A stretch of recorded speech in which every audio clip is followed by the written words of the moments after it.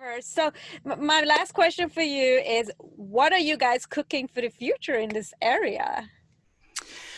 Well, there's certainly a lot of things that we're looking at, some things that I can't really talk about yet. But, we're certainly fascinated in not only how we can use sound for the benefit of our advertisers, but also how we can use sound as sonic interventions that can have a positive impact on the world around us. We just talked about these sonic seasonings. Think about the applications, let's say in healthcare, for instance.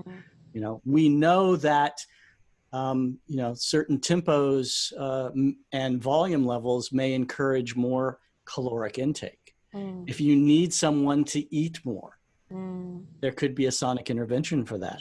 You have someone who's diabetic who needs to cut the sugar out of their diet. Perhaps with a sweet soundscape, we could bring that experience back in. In terms of therapy, patient who, right? yes, who has a chronic illness like chemotherapy, whose flavor sense has been just changed because of the chemicals. Could we bring some of the joy of that flavor experience back by hacking their sense of flavor through another sense? Wow, I can't wait to speak more about it with you in this subject. And last question that I remember: what is the future of measurement? The way you describe it is how we measure today. Can AI, can any technology? What is the future of audio measurement? I'm talking 5 to 10 years. What do you think? Well, I mean, I think again it will be a combination of things.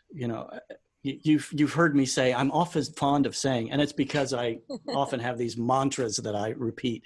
But I also am fond of saying that sound doesn't happen in a vacuum, and that's literally true. If you remember the line from the movie Alien, no one can hear you scream in space. So sound doesn't happen in a vacuum, and true to what we just witnessed and have talked about in terms of cross-modal science, we need to think about sound in a lot of different contexts. So I think, the future of this is perhaps tapping into wearables, that's reading heart rate. What are the fluctuations in that heart rate? What does that mean? Maybe kind of voice stress with our speaker technology that may be able to read when, we're stressed, and perhaps be able to have a sonic intervention for us there. Facial technology, I mean, there's a lot of debate as to how well that actually does track emotions.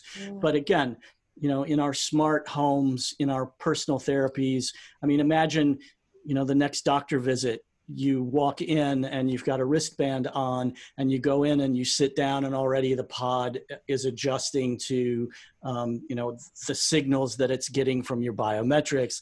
It's preparing you for the particular therapy that you may be having, might be working to mitigate the pain. I would love if there was something like this available in the dentist office, because that's my worst experience.